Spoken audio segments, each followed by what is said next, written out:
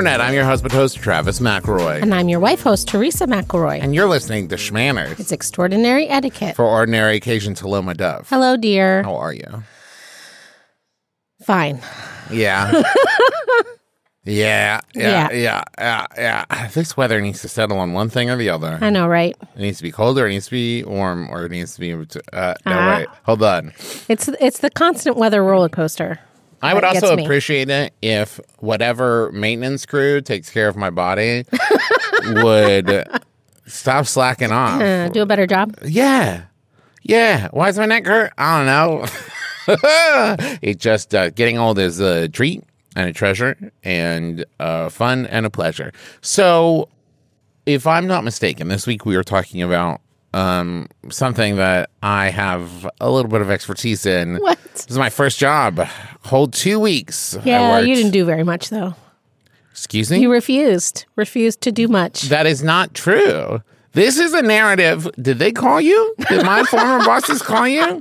No, you've told me that there was a certain aspect of dog grooming that you did not like to do, and you wouldn't do it. No one should like to do that. We'll talk about it in a moment. But I worked there for 2 weeks. I was 16. I was supposed to be there to bathe and dry the dogs. And there was a grooming / boarding place. So I was also supposed to feed them and let them out, right? And they kept asking me to do all these other things, including lawn maintenance and cleaning the break room and stuff that I was not hired to do. And I was 16. And they fired me because they didn't like my work ethic. And I would be very curious to learn what 16-year-old work ethic is through the roof, but I digress. It was a terrible job, and I'm glad I got fired. So. Well, there's your dog grooming story. My dog grooming story. I've never been a dog groomer. No, I was going to say, wait, yeah. Look at your face. No, but I remember when we spent some time in L.A., I was excited to finally try and look for a dog groomer that would hand strip Buttercup. Because she is a terrier. She looks a lot like a border terrier, although we've never had her DNA sequenced. We don't know. It doesn't matter. But she does have that wiry hair, and I was like, oh, this is a great opportunity to get her hand stripped. And I found somebody who said that they would do it. They took one look at Buttercup and said, absolutely not. You will end up with a hairless dog. Yeah. Because, yes, she does have wire hair, but she had been groomed. She had been trimmed so much that the hair gets kind of softer, I guess. And so if you hand strip, they just lose all of their fluffiness. And apparently it's a very long process. So if you don't start the dogs early in life, they really don't tolerate it. One last thing. It's kind of like plucking eyebrows. Sure. I guess. One last thing. In the story of me getting a job at a dog groomer. Oh, okay. I don't necessarily remember my parents stressing so much about me getting a job. But in whatever narrative I built of the situation, it led to me at 16 dramatically entering into the room where my parents were and saying, oh, God, and saying, fine, you've broken me like a stallion. I'll get a job. You're not dramatic at all. I can't stress enough. I don't remember my parents maybe ever saying, you need to get a job. Maybe they did, but in my mind, it was constant pressure, I guess. Hey, so let's talk about a brief history of beautifying dogs. Okay. It makes sense that we've been grooming dogs for a long time because dogs have been hanging out with us for thousands of years, right? Some historians believe that humans were keeping dog companions as early as 32,000 years ago. That's a long time because humans started providing food and shelter and protection to wolves. And in return, the wolves stuck around to help the humans with the hunt in return for more food, right? Well, and just to I don't know, spoiler, I guess, but we didn't have to groom. We didn't have to cut wolves' hair? No, we didn't. Because wolves have fur. They don't Right. have hair. There's a difference. There's two. Some dogs have fur and some dogs have hair. And we'll talk about that later. Yes, you can brush a wolf if they'll tolerate it, but they don't need to be groomed. They do shed, obviously. They shed pretty much all at once. Not like... Poof. Yeah, they call it blowing coat for a reason. It all kind of like falls off in clumps. Excuse me, sneeze, achoo. Poof. Just all on the ground like a dead pine tree. But the first dogs to get really like spa days, probably between 1500 and 1600. Yeah, I bet in France. I bet they were doing it in France. They love that kind of stuff. They love that kind of stuff. But they weren't really groomed for aesthetics. It was much more practical because hunters found that some light grooming made their dogs better swimmers, which made it easier for them to retrieve birds after they've been shot, right? And then the dogs that were really good at this were called curly-coated retrievers. Yeah. They were very popular hunting dogs, good swimmers, and had dense fur that, was kind of 6 of one, half a dozen of the other, right? If the fur got thoroughly soaked, it could weigh them down. But also, because it was so dense, it also, at first, would trap air bubbles, right? Yep. And help keep them afloat. And, I mean, similar if you think about a terrier, right? Where a terrier, it grows longer and longer and longer, right? But a lot of terriers are, one, close to the ground, and two, are bred to, hunt moles and voles and ground animals, right? Mm-hmm. So if you picture like a terrier sticking their snout into a hole to try to get something and you haven't kept their beards manageable, they're just going to get caked in mud and caked in dirt and everything, right? So you want a terrier that's going to stay warm and stay clean and have all of the hair that it needs to live, but not so much that it's just constantly picking up brambles and sticks and mud and all that stuff. Mm-hmm. So in the 1620s, it was standard to shave the back half of your hunting dog, leaving only small bits of hair over joints to provide warmth. This is where we get the kind of poodle look. Poodle look, exactly. And even the upper half of the animal would stay. They'd keep it long and even tie it out of their eyes, like with a ribbon or whatever. Well, I mean, and picture a skirt for a Scottish Terrier where it's keep the back clear, keep the legs warm, right? And so not only did this make it easier for the dog to see, it made it easier for the hunter to see the dog if they had a kind of colorful ribbon on their head. And so this kind of efficiency was the first start of grooming. But in the 1700s, we start to see the royal poodles being coiffed. And like you said, the French, right? They loved to coif their dogs. They like to coif them. I mean, the word right there, very French. Coif? Coif? Coif. That's not a German word. You know what I mean? That's a French word. So nobles would parade their dogs with them around court. You know how in the 90s, early 2000s, it was kind of like a status symbol to have a purse dog? Yes. Is like that. It was exactly like that. They would give them ornate kind of shaved or teased haircuts and it was an accessory. I wouldn't necessarily limit a dog being a fashion accessory to any one time period. There's always going to be some form or fashion of that. I'm talking about the famous poodles. Yes. Yeah, the poodle cuts that we're talking about. Didn't people with purse dogs worry about the dog eating their used tissues and leftover purse candies and stuff? Oh, I don't know. And when Paris Hilton's purse, didn't she have used tissues Probably and not. old Werthers? Probably not. No? No. So then, obviously, when the French did it, more Europeans started doing it. And this is when literature started to circulate that suggested not only that grooming made your dog look better, but also that it was essential to their health. In 1861, there was a book called House Dogs and Sporting Dogs by John Merrick. And it suggests that routinely bathing is a healthy thing for your dog, whether they're a hunting companion or for fanciness. There was another book in America called The American Book of the Dog by Geo Shield, was written in the late 1800s, again, about the importance of dog grooming. It's a very interesting, if you think about it for 2 seconds too long, or 2 seconds correct length, you start to think about like how much of this maintenance and stuff we bred into dogs. Right? Maybe not on purpose, but as we talked about, like with a wolf, right? It isn't like a wolf is going to get a haircut, once a month or whatever. And listen, we can go long into the breeding of dogs and how it led to a lot of health problems in dogs, issues in Dalmatians and pugs and all kinds of stuff, where in seeking to get a certain aesthetic, you ended up causing like serious health problems for these dogs. But more than that, like when we talk about fur versus hair, and like having to groom for sanitation, having to groom for so they can see, right? These things where, that's because we bred for a certain aesthetic of them and said, oh, we need to cut their hair.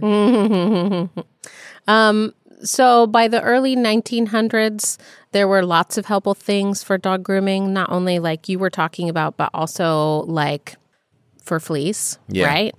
As people decided that fleas weren't welcome on their bodies, they also decided that they didn't want them on their dogs. And another thing that helped this was grooming, like you said, like shaving, right? And so around the 1920s, it's often said that both women and dogs got their hair bobbed. Oh. Yeah. So we've got a couple of different like pockets of different things. We've got in the 20s, people were into German Shepherds and Newfoundlands. And then you've got the backswing to smaller dogs in the 30s, Boston Terriers. And then poodles came back in style in the 60s here in the U.S. And it was like, because they had so much hair that was easily kind of like styled, people would put flowers in their hair and things like that, right? And this is when hair dye started coming in vogue for dogs. And listen, I don't know in my heart. I haven't looked into my heart of the ethics of how I feel about dyeing a dog, but I like to see it. It's cute, right? Now, in the 60s and 70s, this is when in the United States we had high demand for professional groomers, but we didn't really have schools for groomers. It was more kind learn of on like the streets. Yeah, it was more of a trade than like an educational thing, right? But see a need, fill a need, right? This is when it started to make it where like you had these kind of training schools and people could be certified in things, and the industry would provide. So we have some specialists called Sally Liddick and Gwen Shelley. They founded a publishing company in 1981 that unified the industry through magazines and conferences and websites and social media and even grooming shows, right? And it's hilariously called Barkley Publications. I love it. I love it.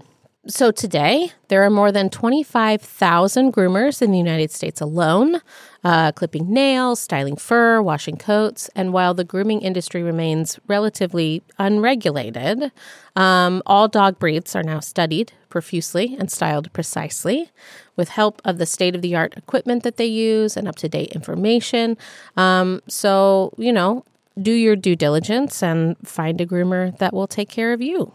And it's especially important because it's not just like a style thing of like, I want this dog to look like the kind of dog it is or whatever, right? There is also an element of, as you mentioned, health, right, that goes into it, of whether it's making sure that the dog has like the warmth it needs, if it's an outside dog, if it's a hunting dog, if it's a sporting dog, whatever, right? That it's like, okay, great, there's a reason it has these coats and has this kind of thing. But also, as we mentioned, sanitation being a thing of it growing over its private parts. Things about its eyes, is it have basically long bushy eyebrows to like keep dirt out of its eyes while it's digging in the dirt, or like its muzzle, does it have hair around it to protect it while it's doing this, right? So when we talk about taking it to a groomer who knows what they're doing, it's not just does this groomer make the dog look the way I want it to, but do they also understand like when to take care of the undercoat, when to leave this area long, let this area go short, and all of these things to keep the dog healthy Yeah. and safe. Absolutely. We're going to talk about some more specifics when we come back. But first, how about a word from another Max Fun show?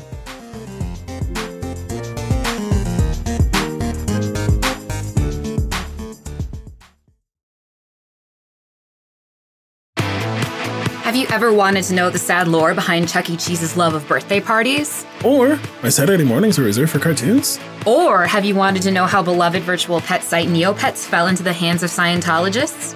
Or how a former Mattel employee managed to grow Sega into a video game powerhouse? Join us, hosts Austin and Brenda, and learn all of these things and more at Secret Histories of Nerd Mysteries, now on Maximum Fun.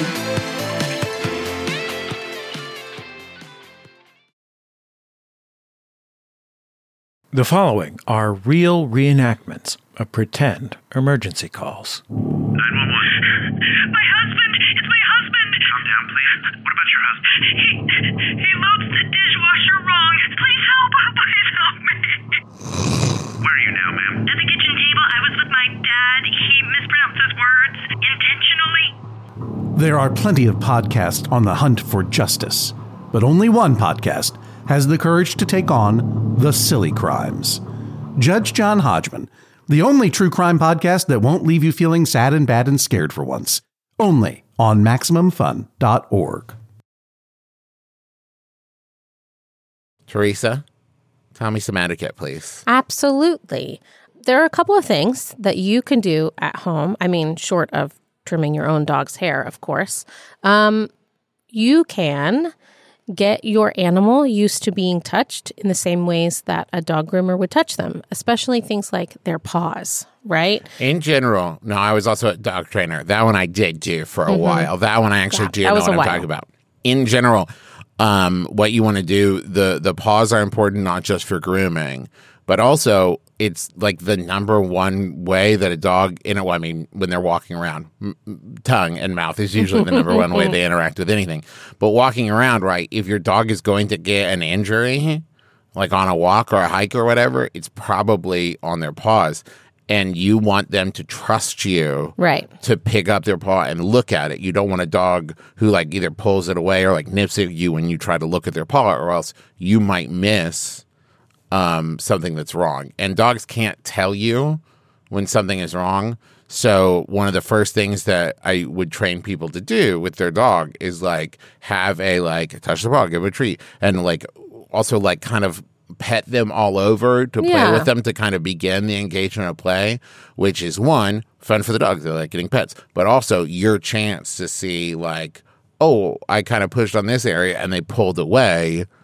Is something wrong? I lifted their leg and they kind of winced and made a noise. Something might be wrong with one of their joints. You want to do the kind of like favorable conditioning, right? So equate this touch with a good experience so that it makes it easier, like you said, to check their health, but also to get them groomed. You can also take them to the groomer relatively early. Now, we want to make sure that puppies are safe and they get all their shots and their immunity is up so that they don't get sick at the groomer. But, the place that you take them to will usually have some sort of, puppies have to be so many weeks old in order to go here or whatever. And the more that you take them, the more used to it they'll be, right? Another thing that you can do is brush your dogs. You might feel like your dog doesn't really need to get brushed, but maybe they need it in like the way of like if you're bathing them, they need that old hair removed in order to get to the other hair for it to be cleaned, right? So we still have to brush the dogs. I brush our dogs more often when they're shedding, obviously. But there's a lot of great tools out there. There are different rakes for undercoat. There are different groomer sort of brushes that I really like the Equi-Groomer style. It's got tiny little teeth that grab onto the loose hairs but leave all the other ones. And the dogs, you can do it over and over because it doesn't ever touch their skin, right? Mm-hmm. And then, make sure that you check their feet and ears often. Those are places, like you said, where you can get debris and uncomfortability things there, but also ears need to be cleaned as well. And like I said, the more that you take them in, the more that you condition them that this is a good thing, the more that grooming them will be a success. Now, so here's the thing about fur versus hair. Oh, okay. So they're made of the same thing. It's keratin. Both it's the same thing, fingernails and stuff. But basically, some dogs have hair and some dogs have fur. Right. And so a poodle is an example of a poodle grows hair. A Yorkie grows hair. Maltese, Shih Tzu. That's just off the top of my head. I think there are other ones. But basically, one is like the density, right? Dogs with fur tend to have more follicles, so it grows closer together. And hair grows slower than fur. And it mostly is like about like the softness of it, right? So when you think about like a Yorkie, Maltese, Shih Tzu, think about a Shih Tzu, right? Yeah. These long flowing, things. Tendrils. That's what we're talking about, right? Now, also, there are some dogs with fur where the fur keeps growing. So like we have Lily and Buttercup, right? If you don't get Buttercup haircut, she gets very fuzzy, right? Hair keeps growing, right? In all directions. In all directions. Kind of like she just kind of keeps puffing up, right? Lily doesn't need a haircut, right? Lily's hair sheds, shorter, right, than Buttercup's does. Lily sheds some more. So Lily does not need a haircut. She still needs groomed, right? Still needs bathed. But there are some dogs where their fur keeps growing, and some dogs where it doesn't, right? Which is another thing to know when you talk about how often they need grooming versus bathing versus nail dremel versus whatever, right? Right. Okay. Also, dogs that have an undercoat, right, that grows out, I believe, during the winter to keep them warm. If they're indoor dogs, it's really not as much. It's really not as necessary, but that then will need to be like brushed out, right? So this as it sheds, they're blowing coat. This is another reason to like have a groomer who knows what they're doing instead of just like, I don't know, taking a trimmer to them at home by yourself, right? Is to know when to take care of that, how to take care of it so it doesn't get matted, so that the dog doesn't have issues. Because that's the other thing. Matted hair in a dog can lead to issues with the skin. And open wounds. And if you decide to like bathe your dog at home, which is perfectly fine, very different from like grooming them at home, make sure you have specific dog shampoo and conditioner and stuff, usually something with a probiotic, right? Because when you get dog smell, wet dog smell, is because there is bacteria in dog fur, right? A lot of that to like help protect them is good bacteria. And so the probiotic stuff helps keep the good stuff that they are supposed to have on their fur and skin and get rid of the bad stuff. Avoid getting water in their ears and nose and eyes, where you don't want to get shampoo in their eyes. And if you blow dry them, do not blow dry on their nose, right? A dog's nose is very, very sensitive. You don't want to dry it out. You don't want to heat it up. Same with like blowing air in their ears. Don't do that. So I usually blow dry from the neck down and then hand dry. And you face. should dry your dogs as best as you can, even if it's just with a towel, because as they are wet, they'll want to rub on your furniture to dry themselves off. And that also can encourage matting. As far as going to the groomer, keep your dog calm. Keep yourself calm as you're dropping off at the groomer, and don't come back until you are notified that the dog is ready to be picked up. Because if you came back early and your dog was on a groomer's table, that might cause them to get very excited, and that not only is dangerous for the dog, it makes the groomer's job harder. So stay out of sight until your dog is finished. One last thing. Be specific about what you want your groomer to do with your dog. If it is an aesthetic cut, you're welcome to bring in pictures, right? But I have seen many a internet shaming of a dog where I wanted their tail cut in a heart, and what happened was they weren't specific enough, and so now they have a shaved heart in their butt.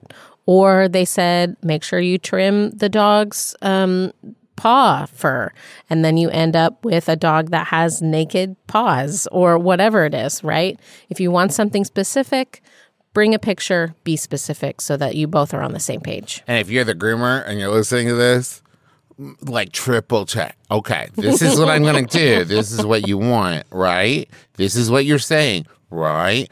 And it goes the other way too. Like Buttercup, for example, especially as a terrier, if they trim her beard, she does not look right, right? She looks like a little rat. Well, no, they can trim her beard, but I don't want her beard shaved off. Yeah, right? same with her tail, right? Yeah. If they take all of the like shaggy fur off, she needs to look kind of wiry, right? She needs that like fur coming off the tail, or else she looks like a wet rat. Yeah, just clean up the beard. Just clean up the beard.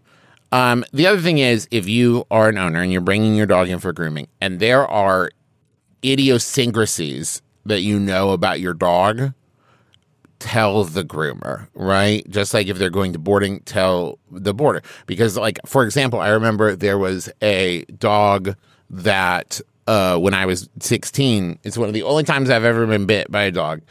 And he was a very, very sweet Rottweiler. He was very sweet. He was a good boy.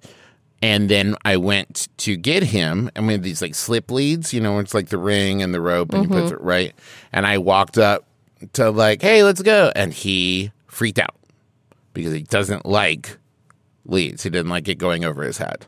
Now, in that circumstance, the owner had told one of my terrible bosses, and my terrible boss had not told me. Aww. And so the Rottweiler freaked out, and I ended up getting nipped. But once again, he wasn't trying to hurt me. Right? He was scared. He was scared. But anything like that where you're like, he doesn't like, like there are dogs where they don't like being pet so that your hand goes over their eyes, right?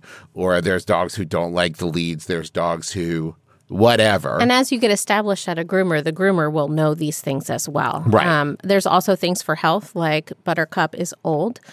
We suspect she may have some softening in her trachea. We don't keep a thick collar on her anymore. She just has an ID tag. So if they are grooming her, we want to keep pressure off of her neck, right? Yeah. That's another good thing to tell them. And just in general, of like, she doesn't really jump up and down off of tables anymore, stuff like that. Yeah. You can bring your own treats or food for the groomers to give them if your dog has a sensitive stomach, right? All of these things. Now, all of that said, added up too much, and it starts to sound very high maintenance.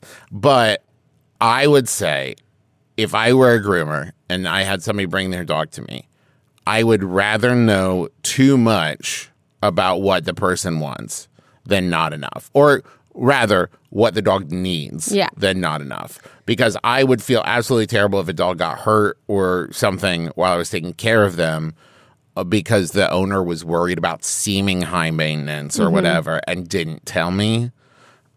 So in general, you want to give the information that the person needs. Hey, this sounds like a difficult job. You should tip your groomer. Yeah, you should tip your groomer, especially like, man, I don't know if this is universal, but I feel like it's hard to get grooming appointments. And so it's a matter of like, if you want to have a good relationship with a groomer, whether it's tattoo artist, massage therapist, whatever, where it's like, I might need an appointment on more short notice than I have availability 6 months from now. Cool. Tip them. Build a good relationship with them. And you know who else we have a good relationship with, Teresa? Our listeners. Thank you, listeners, for supporting us. Just FYI, the Max Fund Drive is coming up pretty soon, here in a couple weeks, and that's your chance to show some support for the podcast and artists that you love. We'll tell you more about it when it comes up. We also want to say thank you to our researcher, Alex, without whom we could not do the show. Thank you to our editor, Rachel, without whom we could not do the show. Thank you for listening. You're great. There, I said it. We don't want to do the show without you. We don't want to because you're great. You're that special sauce. You know, you're the salt in our eyes. And I think, no, wait. If you haven't already, go to macroemerge.com. Check that out. We've got a lot of great stuff over there. And also want to let everybody know I have a Twitch channel, twitch.tv/The Travis McElroy. And this Monday, the 26th at 8:30 p.m. Eastern Time, I'm going to be playing some Dungeons & Dragons with some friends of mine. Alo Clark is running the game. Me, Tybee Diskin, Verona Blue, and Gabe Hicks are playing. That's over at twitch.tv/The Travis McElroy, 8:30 p.m. on the 26th. Be there. What else, Teresa? We also like to thank Brent Floss Black for writing our theme music, which is available as a ringtone where those are found. Also, thank you to Brewhub Eddie Pennant Photography for the cover picture of our fan-run Facebook group, Schmanners Fanners. If you love to give and get excellent advice from other fans, go ahead and join that group today. As always, we are taking your topic suggestions, your questions, your idioms. Send those to schmannerscast@gmail.com and say hi to Alex because she reads every one. And that's going to do it for us. So join us again next week. No RSVP required. You've been listening to Schmanners. Schmanners. Get it.